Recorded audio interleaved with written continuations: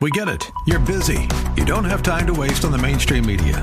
That's why Salem News Channel is here. We have hosts worth watching, actually discussing the topics that matter. Andrew Wilkow, Dinesh D'Souza, Brandon Tatum, and more.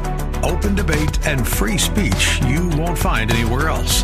We're not like the other guys. We're Salem News Channel. Watch anytime on any screen for free 24/7 at snc.tv and on Local Now, Channel 525. Have you ever tried to get something to work to no avail? Hi, I'm Debbie Taylor Williams with Uplift. Recently, I experienced that while trying to get an old printer to work.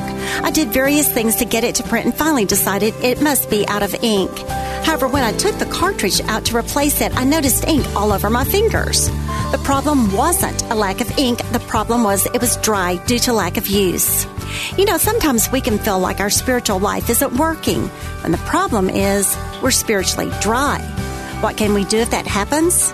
We can go to Christ, who describes His Spirit as living water that flows in believers. We can confess any sin that may be blocking the flow of Christ's Spirit in us.